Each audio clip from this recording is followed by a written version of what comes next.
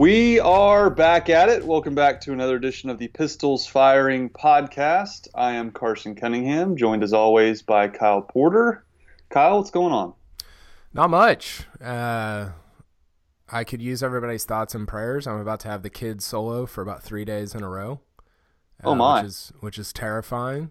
My wife is taking a much needed break, little girls trip post football season. So I'm terrified. I'm like Dizzy playing defense on a 2-on-1 fast break. I don't know what to do. So your kids are Tulsa in this analogy, I'm assuming? Not good. Not a good showing from the Cowboys on Wednesday night. Well, your wife certainly earned the girls' trip. I mean, it's not easy wrangling children. No, she's earned it. So good for her. Yeah, for sure. I watched a little bit of the game last night. It was, I don't have the stats to back it up, Kyle, but I don't think OSU's ever played well in Tulsa, dating back to like Eddie's heyday. Like I'm sure that they have won there before. I guess Marshall Moses went in there and won, but they just seem to play awful games every time they go up to Tulsa. I like that you said Marshall Moses went in there and won, like it was like a thing to be conquered, like Allen Fieldhouse or something. Yeah, it's like a road game at Allen Fieldhouse for sure. It's incomparable. Yeah, I think I saw some of the reaction to the loss from people, and I feel like I've been preaching this for the last month. Like, this team's not going to be that good. I know that like they're going to have bright spots. They're going to have games where they look good, but just overall, they lost a lot. I mean, they lost a lot of scoring. They lost a lot of leadership. I just think if, let's say Mike Boynton is in Stillwater for 10 years, that's an optimistic number for any college coach in basketball or football. I think this is his worst team. I just do. Like, I think that's just the reality of it. And so I hope people sort of, because I saw people saying, oh, well, maybe you should stop recruiting and start coaching. It's like, come on, guys. Like, let's settle down. Like, this is all part of the deal. Like, this is part of the process. And I just think that's kind of how it's going to be this year. Yeah, I mean, a few weeks ago I thought, man, they can make the tournament. Now I'm not as bullish on that. They have some real deficiencies, as you mentioned. If Cam McGriff isn't lighting it up, I mean, who's scoring on this team? Yeah. Michael Weathers is proving to be very inconsistent. You mentioned Dizzy on defense. Their defense was as bad as their offense too. So it's not great, but I did like Mike Boynton kind of owning it on Twitter. I thought that was cool, saying it's on me. I got to get this fixed. He didn't say, well, I'll golly gee, I don't know what's going on, like Mike Gundy did after the game at TCU. So that was encouraging, at least. Yeah. I had a funny email exchange, by the way, with OKC Dave. He did this post football and basketball survey that I put on the site. People should take it.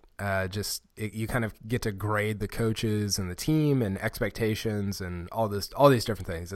It's fun, and I'm sure the results will be even more fun. But he originally didn't include the link to the survey in his first email, and I emailed him back and said, I don't see the link. It's the dangest thing. And he emailed me back and said, I don't have any answers. And then he just included the link in there. It was awesome. It was great. Isn't that funny? You guys can speak Gundy through an email. Yeah, it's like great. You both understood exactly what was being said. I don't have any answers. Okay, we are going to call somebody today. We're going to call Nathan Ruiz of the Oklahoman. Nathan is the beat writer for the Oklahoman, covering Oklahoma State football and basketball. Him and Scott Wright, along with obviously Jenny Carlson and Barry Trammell, do a great job. But Nathan's a former Ocala guy. Your neighborhood, your world, the world you lived in. So yeah, we're gonna talk to him. I believe he was at the Tulsa game last night, so we can chat about that, about Oklahoma State's football transfers, and a few other things. So let's get to the Coop Ale Works Guest of the Week. Coop Ale Works, brewing great tasting craft beer in Oklahoma City. Try the flagship F5 IPA, the bold DNR Belgian Strong Ale, or the refreshing Horny Toad Blonde. For your next watch party, tailgate, or get together with friends, enjoy a cold Coop Ale Works, and please remember to drink responsibly. Okay, let's call Nathan. Okay, joining us right now is Nathan Ruiz, beat writer for the Oklahoman on Oklahoma State. Nathan, how was that experience up in Tulsa? It was kind of an ugly game, and OSU takes another loss. Yeah, the first few minutes of it are pretty comparable to what we saw in Fort Worth in the football game. Just super ugly on both sides. And then OSU made it competitive, DeZagua, Waters, and McGriff all hitting some three-pointers. And the last possession didn't go great. Waters kind of just turned around and flung it towards the basket. But the free throws are an issue. The turnovers are an issue. It's a young team, so I think some of these things are maybe to be expected. But I think it's definitely a concerning thing when you add up the schedule that was built and the schedule that's coming up. When you cover these games, Nathan, and you're around Mike Boynton, what is his demeanor and how does he handle losses like that? Maybe losses that you would call kind of just not great losses. It's not great anytime Oklahoma State loses to Tulsa in a sport like football or basketball. What is just sort of his disposition after games like that? He takes a lot of ownership for it. I think he tweeted out, it's on me, but that was kind of his same attitude in the post-game presser that I have to do a better job of preparing these guys. And he recognizes he has a young team and that he kind of took responsibility for the schedule as well. And obviously Tulsa doesn't really fit into that idea of this tough schedule that Oklahoma State has. But, he could have built an 8-0, but he didn't do that because he recognized that, in time, these kind of things, the trip to Minnesota, the Advocate Invitational, these upcoming games with Houston and Nebraska, that they're games that in the long run are really going to help this team. And obviously the scholarship situation will sort itself out. But as it stands right now, a lot of these guys are going to be back next year with Mike Cunningham, Carson's dad, being the only one who's going to go. So I think it sets up well where you're getting these young guys experience where maybe this year isn't going to go great. I wouldn't be surprised record-wise to see them take a step back from where they were last year. But I think in the long run, it's really going to benefit this program. Yeah, big shoes to fill with Mike Cunningham. Moving on. I did want to ask you about the scholarship situation, Nathan. I mean, Boynton keeps reeling in these big fish in recruiting, and there's simply not enough scholarships. Do you have any feel for how this is going to shake out next year? Points. I've talked to him about that on and off, and something he's brought up is to just kind of compare where this team was a year ago. Devon Dillard and Zach Dawson were supposed to be part of this team. Devar Ashan, Lucas Gasson, Kuwasima, Brandon Averett, all those guys were supposed to be part of this year's team, and those 6 guys aren't there. So a lot of it is so transitive, it can change really fast that you don't know. Michael Weathers could have a huge year and decide that he wants to go pro. Who knows what Cam McGriff could possibly do. And then you look at all these young forwards between Duncan DeMuth and Kalu and Contravius Jones. One of those guys could decide they want to play closer to home or there's a better opportunity somewhere else, and they could just decide to transfer. You may end up with multiple guys transferring. So I think there's a lot of flexibility still, and I don't think Boynton has any idea really how it's going to sort out. And, he's intelligent enough to handle 13 as a number and handle those scholarships. So I think in the long run it sorts itself out, and, a kid just decides, hey, there's a better opportunity for me either at another school or at the professional level, and they're going to take it. But I think in the long run, that's something he's evaluating, something he's keeping an eye on, but I don't think it's something that's at the forefront of his thought process right now. So what you're saying is that in 2018, if you're coaching a major football or basketball program, you should be prepared for people to transfer at the end of the year. Yeah, absolutely. It's the generation of snowflakes, I guess. Speaking of, it's a great transition. It's a perfect segue. What's it been like around the football program this week? Obviously, Carson and I are kind of in and out. Me living down here and Carson covering a bunch of different teams, but you're a little bit closer to it. What's it been like being around Mike Gundy and just sort of the mood of the program with all these guys transferring or turning pro? Yeah, Gundy's attitude has been fairly similar to kind of just what we've heard. We've only talked to him once since the Justice Hill, Lair Williams, Darian Daniels news all came out. But, it's just kind of the same, it's the world we live in, that's society, it's a very liberal society we're in now. So he just kind of threw out all that stuff. But the players seem pretty supportive of it, pretty understanding of their teammates. Chuba was pumped for Justice, so he's a guy he's really looked up to and is happy for him to get that opportunity. He said the same thing with J.D. King, that J.D. King was a brother, one of his best friends. So it seems that generally there's a lot of support for the guys, among the players, for the decisions that are being made. The stance that Mike Gundy is putting out there, I'm sure, is very much his personal stance. He's not just putting out a front. He doesn't seem too happy with kind of the state of athletics giving players more power, which from his position does make sense. I think the thing that's really upsetting to him is the inability to replace these lost scholarships. You can still only add 25 guys in a signing class. Yeah. When additional guys leave, he can't get those numbers back. So I think that's the thing that really frustrates him. But at the same time, I kind of get most of these decisions. Jordan Brailford and Justice Hill coming off all Big 12 years, trying to kind of capitalize on that. Justice getting beat up. Obviously, running backs only have so many carries in them. Brailford is 23 years old. And would be a sixth-year senior, so it makes sense. Darian, J.D. King, and Jalen McCleskey, their decisions all seem to be pretty family-based as far as their transfers go. So I think I get maybe the fear among fans of, like, what's going on, but I think in a lot of these cases it does make some sense for them to leave and maybe explore better opportunities. What have you heard about Spencer Sanders? I mean, there's just a wide – Carson just jumps into it. You didn't like that? It's great. No, it's great. I love it. I mean, obviously Cornelius is going to play in the bowl game. I think we all can agree on that. But just the OSU program's kind of in a weird state right now, Nathan, with this transition that's going to happen at quarterback. Just what have you heard throughout the season about him, how Spencer's been doing in practice versus, will he be ready next year? Just what's your take on the program and with Spencer Sanders, assuming he takes over next year? Everyone's been kind of coded when talking about both him and Drew Brown, just kind of, they're good practice players. They're doing well. They're learning a lot. Like even, Taylor Cornelius is not the most talkative guy, but that's kind of just the message he put out there. Mike Yurcich kind of on and off in terms of how talkative he is, but that's kind of the same thing that he's been impressed with both of them in practice. It's kind of a weird situation this year because I understand the hesitancy in not playing one of them because then the other one is going to get this assumption that like, oh, that one's the guy in 2019. And obviously Drew Brown's situation is a little different because he would have to probably go D2 or D3 or whatever to play next year, just given the way graduate transfer rules are set up. But Spencer Sanders transferring would be a weird thing for me just because even if he was Drew Brown's backup next season, he wouldn't be playing until 2020 anyway, and if he transferred, he would sit out next year. So if he were to transfer, I wouldn't think it'd be a playing time situation. I think it'd be like a disgruntled situation, which I don't know that any of that is happening.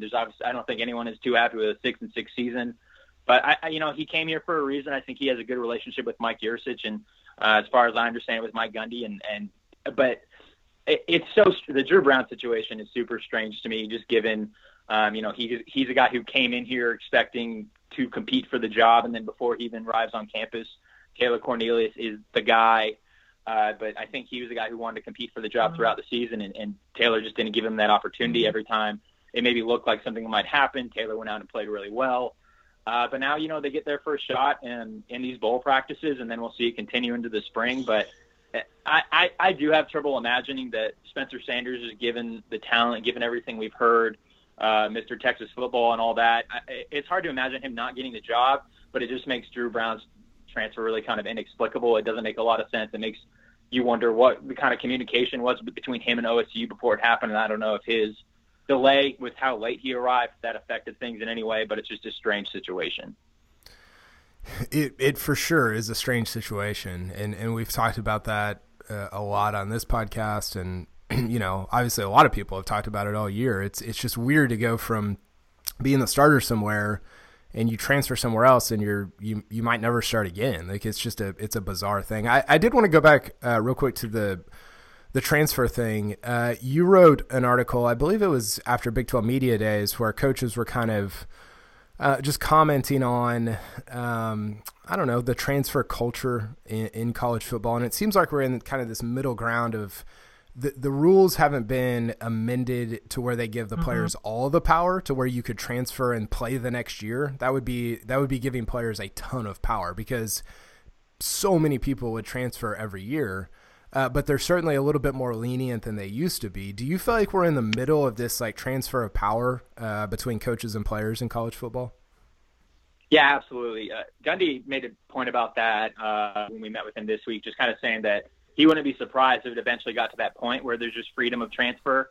And I kind of agree that'd be a weird situation. I get like players should have as much freedom as possible. Like I have no issue with anything that's happened, and all the different perspectives of what Jalen Hurts did at Alabama versus Kyler Murray transferring to OU and the success that they both had in the championship games. Like everyone has their own path and their own story and their own interests and desires, and I think they should be welcome to explore that. But it was just kind of interesting. I totally forgot about that article until you brought it up. But I remember one thing that was super interesting to me was Matt Campbell, Iowa State's coach. He talked about how he doesn't block anything. He just lets them go wherever they want to go. And obviously now they can't do that anymore. But Jacob Park, I looked it up. He blocked Jacob Park's transfer to Drake, Iowa, and like any schools on Iowa State's future schedule. So coaches are going to say what they want to say, and it's all political. And I really like Matt Campbell. He seems like a great guy, and obviously having a lot of success up there in Ames. But there's so much politicism to all this when we see Mike Gundy dish that out a lot. But I think it's definitely a situation where in time, like the culture is shifting towards the power of players. And there's obviously the coaches who are, players are going to sit out the bowl games, but then there's coaches who are leaving their schools before the bowl game. So it kind of goes both ways. And I don't know how many coaches are like recognizing the irony of that, but I think in time we'll continue to see that shift in power to maybe, even if it's not in the players' favor, it's a little more balance between the two sides. I think another shift in the power is this. I think it's going to become very commonplace for anybody entering the NFL draft to sit out the bowl game unless they're playing, in the college football playoff. Did you think Justice made the right decision, or were you surprised by it? Just what was your take on Justice's decision to sit out the bowl game, and what was Gundy's kind of overall feeling about it? Yeah, I get it. I get it completely. Like I mentioned earlier, like running backs only have so many carries, and he's a guy who's given a lot to OSU in his 2+ years. I think it's a little disappointing from the standpoint of not getting to see him again. He exits that OU game, comes back with that one more carry, and that's kind of just the last OSU fans will get to see of him. So I think from that perspective, it's disappointing. He's 70 yards shy of joining Terry Miller as the only running backs in OSU history with 3 1,000-yard seasons. So it would have been cool to see him go out there in the bowl game, have a nice game, and nice little send-off for his career. But obviously, probably a top 5 running back. I know you guys have debated that on here too, but he's a guy whose place in OSU history will be well remembered. But I get it. Obviously, coming off the injury, even if he's healthy, you just don't want to risk anything. You don't want to aggravate anything. Gundy's stance was that it's something that when it first happened a few years back with Fournette and McCaffrey and those guys, that he saw it being something that would kind of just permeate. He kind of said that he wouldn't be surprised. You mentioned championship games. He wouldn't be surprised if in the long run, someone's saying, in someone's ear and saying, hey, you're going to make this much money. If you get hurt, you're going to make significantly less. And at a point, there might be guys sitting out championship games. I think that might be a little extreme. I think, these guys are competitive enough, like Kyler Murray coming back for another year when he doesn't have to, when he has $4.66 million sitting on the table. So I think a lot of these college guys are competitive enough. A lot of them, it's, they recognize the joy that college football brings. Obviously, the monetary aspect of the NFL is there, but I think it makes sense in a bowl game to sit it out. You're not competing at the same level, but Gundy did say, in time, I think we'll see guys who maybe, like OSU was this year, who weren't in championship situations at the end of the season, maybe start to sit out games. Yeah, that's going to be really interesting if that comes to fruition. Okay, enough about these guys. I want to hear about how your first year at the Oklahoman was. This was just full-time, full-on beat writing, and just what's it been like to kind of take that on and your path to get to that point? Yeah, it's been a good time. I started back in January, so coming up on a year here pretty quick. But it's been great. I work with great people. Sky Wright, my partner on the OSU beat, is great to work with. Jenny Carlson and Barry Trammell, our columnists, are great. Our bosses, Ryan Sharp and Jeff Patterson, are great to work for. But yeah, it's been really good. It's been, busy. My first game on the beat, I dropped in during the conference basketball slate. So my first game was that Bedlam game where Mitchell Solomon dove to the floor to beat Trae Young to the ball. So that was a great game to just jump right into. But obviously I've been around OSU before. I'm an OSU alum, covered football, baseball, basketball for the O'Calley for several years. So it was kind of just, I was away for a little bit. I covered the Padres for MLB.com, summer of 2017. So it was just kind of getting back into that grind of being back in Oklahoma, back around Oklahoma State, back around Stillwater. But It's been good. I had a lot of relationships from the Ocali that I've been able to build on and continue. And, being in this position, it's a little different because you don't have as much help. It's just me and Scott and the occasional columnist, whereas at the Ocali, you're an army of people just down there, and every little thing can be handled by someone. But, yeah, it's been great. Keeps me busy, keeps me a little stressed now and then. This time of year with basketball and football overlap has been tough, but it's definitely been a good time. Do Trammell or any of them accidentally call you Anthony Slater ever? No, I have so many nicknames. So I interned there the summer after my sophomore year, and someone, one of the other guys on the desk had mentioned, was calling me Nathan, but he had a stuffy nose, so I thought he was saying Dave. So I turned around and I was like, did you say Dave? And so that was my second day in the office, and so I was Dave for the rest of the summer, and some guys still call me Dave. And then Barry calls me Chico because which now gets confusing with Mike Cunningham because he's Chico too. But Barry calls me Chico because there's some 1960s Cincinnati Reds baseball player who's Chico Ruiz. So he calls me Chico. That's the most Trammell nickname ever. Yeah, I was going to say, what did he call he called Travis Haney Dreamboat. What did he call Anthony Slater? AC. I think AC Slater. Just AC, yeah. Yeah, that's right. That's hilarious. Carson, I got to ask him about Mario Kart. Yeah. Your Twitter bio says you're the 2013 Mario Kart champion at OSU. How big of a tournament was this, and which character do you use? This is crucial. Oh, yeah. So it was there was a video game tournament my freshman year, and it was just in the student union, and there were people playing Mario Kart on the Wii, and people playing, I think it was NCAA 14 and FIFA. And the talent pools were much larger for NCAA and FIFA, so I decided to take the most direct path to victory. And there was I think it was there was a giant bracket, and so but only 10 names on it. So I felt like my chances are pretty good. I won the first two races pretty narrowly. I used Luigi. I feel like he doesn't get enough respect. And so I won the first two races narrowly, dominated the third race, won the championship. I got a pair of Beats headphones, so those are pretty sweet. And I also got the bracket. So I have that somewhere, this giant, it's made for 128 people, but there's 10 names on it. But the last one in the middle is Nathan R. So I was the winner, so that's all that matters. I'm more of a Yoshi guy myself, but yeah, Luigi's kind of underrated, I guess. I kind of I like Toad. Yeah, I wasn't allowed to play video games growing up because I was homeschooled, and so when I got in, that's true. When I got in high school, that's I would go over to friends' houses and they'd want to go play basketball or whatever, and I'd be like, "Can we play video games?" Because I never get to do this. Yeah, I did get I think the first time I touched a Game Boy, I was 11 years old. So every day in the elementary school after school program, I just watch other kids play theirs over their shoulder, and just that little Squidward meme with watching outside the window. I'm sure you felt the same way. Exactly.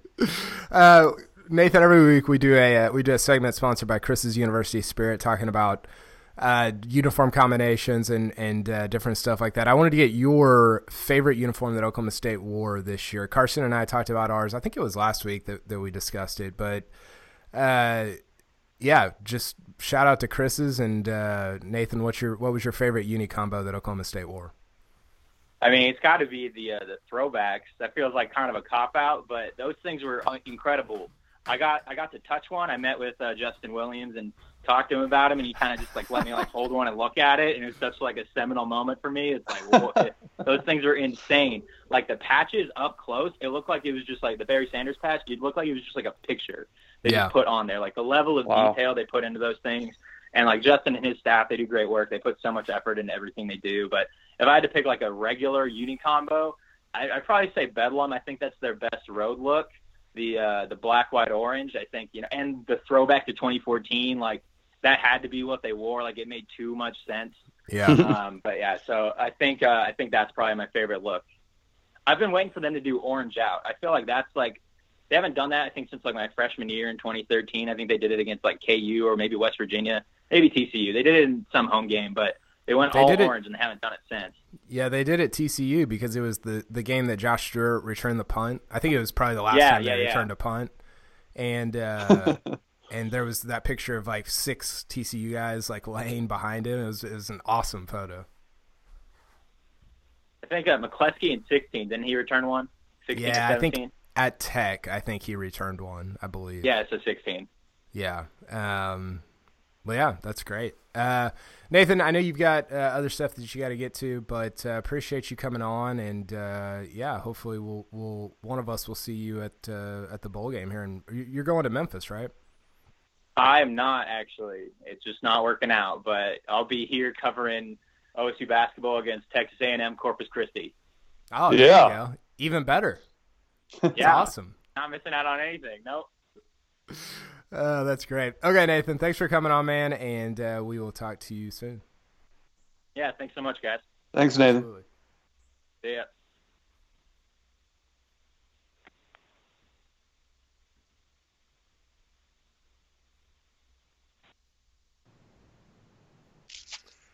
Okay, Carson. Actually, let's hear one more time from our sponsor, Chris's University Spirit, then we'll come back and wrap this thing up.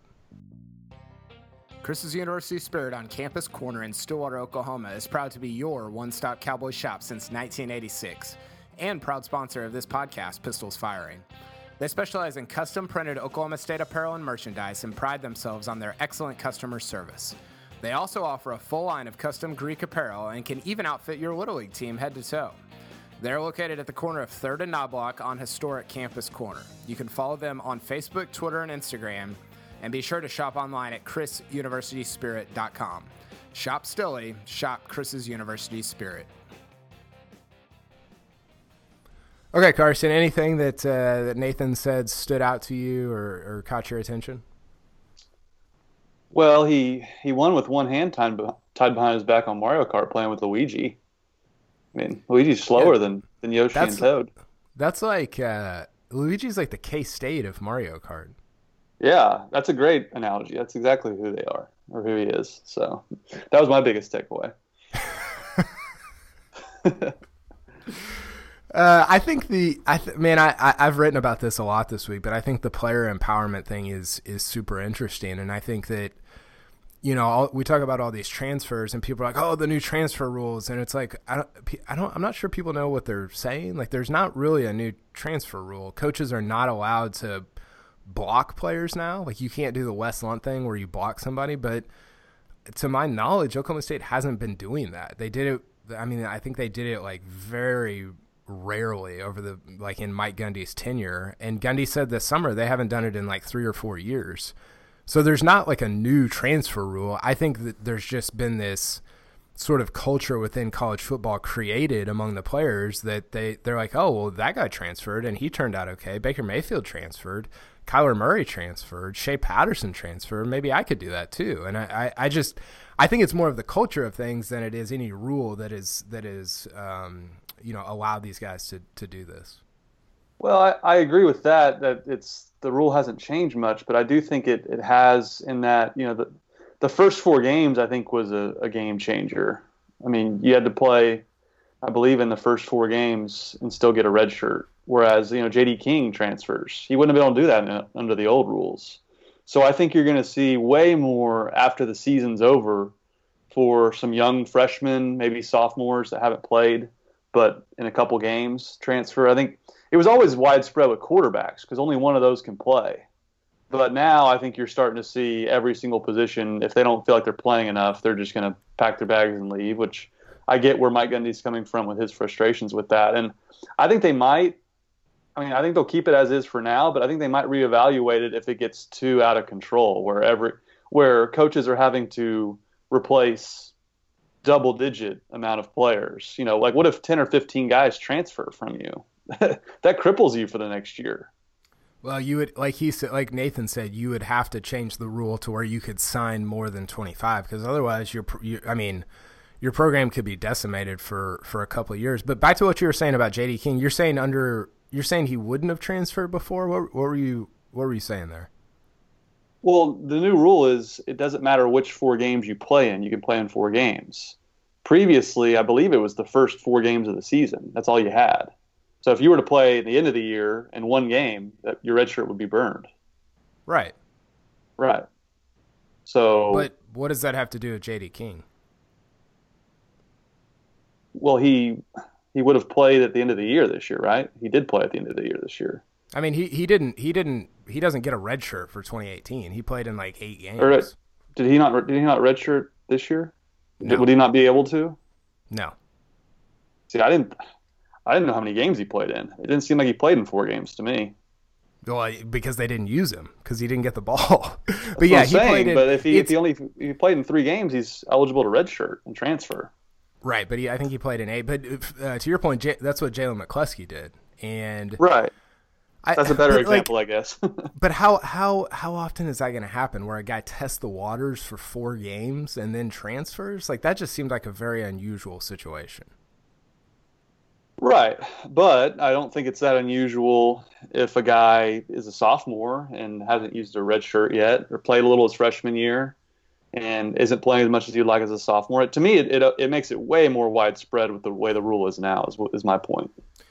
Yeah, I think that's fair. I think that could happen. I don't know if it will. I think where you see the dam break is what I mentioned to Nathan about if the NCAA allows you to transfer and not have to sit out a year, I mean, all bets are off. That's going to be a circus because people it's just going to be a free for all because people are going to say, oh well, I'll just go over here because this guy graduated, they've got a spot open. It's going to be a mess, and I don't know if that's I get it. I get empowering players, and coaches can do this. Why not players? I get all those things. I just don't know if that is that's Pandora's box, and you can't ever close that. And so I'm concerned about what the effects of that would be on college football in the future. Yeah, and I think that would make it just total free agency. It'd be just a total free for all. Yeah, totally. Commitment would mean nothing, and it already does really. But once you sign, it really isn't a commitment either way. If that's the case. Yeah. Okay. J.D. King played in 8 games. Yeah, I'm looking at his game log now, and I'm shocked. I don't remember comparing it against Texas Tech. I think he only had carries in like 5 or 6, maybe. Kansas State. No, he played. He got carries in 8 games. Did he really? Yeah. Wow. Do you remember 6 carries against Baylor or 5 carries against Boise? Yeah, his Baylor carries came at the very end. Like they had Justice out. It was weird. Like they were like riding JD in the 4th quarter. Oh, that's right. That's the one I do remember, but I don't remember Texas Tech or any of the other ones. Yeah. So, okay, that's all I got. Kelvin Sampson in Gallagher-Iba this weekend. Should be a lot of fun. And what are you going to be up to, Carson? I'm flying to New York City for the Heisman tomorrow. Yes, that's awesome. So that'll be fun. I've never covered that before. I didn't go to Bradford or Mayfield's trophy presentation. Obviously, I didn't go to Barry Sanders. I was 4 years old. But no, I'm excited. And I did want to ask you, the College Football Award Show is tonight. We're taping this on Thursday. Do you think Tylan Wallace takes home the Blitnikoff? I don't. I hope he does. I think it'd be awesome. But I think I think it's hard to go 6-6 and take home an award like that. I mean, I'm not saying that's right. I'm not saying I agree with it. But as Mike Gundy would say, I think that's just sort of the world we live in. Yeah, like your stats better be far and away the best, right? I think that's what happened with James Washington last year. I just think they're going to vote for the Alabama guy because the numbers are close enough. I think that'll tip the scales. That's what I said a couple weeks ago, and I think that's the case. But hopefully when people are listening to this, we're wrong. So that'll be another national award for OSU. Do you think that Kyler wins the Heisman? I don't. Do I think he should? I think he should. I think he's been the best player in college football, but rarely does the best player get the award. It's usually the best player on the best team. And I just think that Tua was so far ahead that a lot of people just made up their minds. I mean, they said 12% of the voters submitted their vote before the championship games on Saturday, which is crazy. And they shouldn't even accept those that early. And those people should have their votes taken away. But that's a huge percentage for people that we would assume be voting for Tua. So I think it's going to be a very close margin, but I think Tua ultimately wins it. Yeah. I think Kyler wins, but I think it's actually going to be close. I feel like we haven't had a close one in a while. Maybe we have, and I just am misremembering. But I feel like it's going to actually be interesting, the final outcome. Reggie Bush, Vince Young was close. I think it'd be like that. I mean, but Yeah. Kyler did win AP Player of the Year, and 75% of the time, the player that wins that wins the Heisman. And the first place votes were not even close. Like Kyler had like 50 more first place votes or something crazy. So maybe he did swing it. It almost helps him how bad their defense is. Like, because I think people look at them and be like, wow, you got to the playoff with that defense? Because with Alabama, you're just like, oh, well, of course they got to the playoff. They had that defense, you know? Well, it was the perfect storm. I mean, not only does Tua play terribly, the backup quarterback comes in and wins, which only fuels the argument that Alabama would be undefeated with Jalen Hurts playing quarterback. With Carson Cunningham. I wouldn't go that far. I want no part of Georgia's defense. I don't either. Okay, well, we'll be back next week to chat about the Heisman, the Bolitnikoff, all kinds of different things. So have a good weekend, Carson, and safe travels. All right. Have a good weekend. Okay, see ya.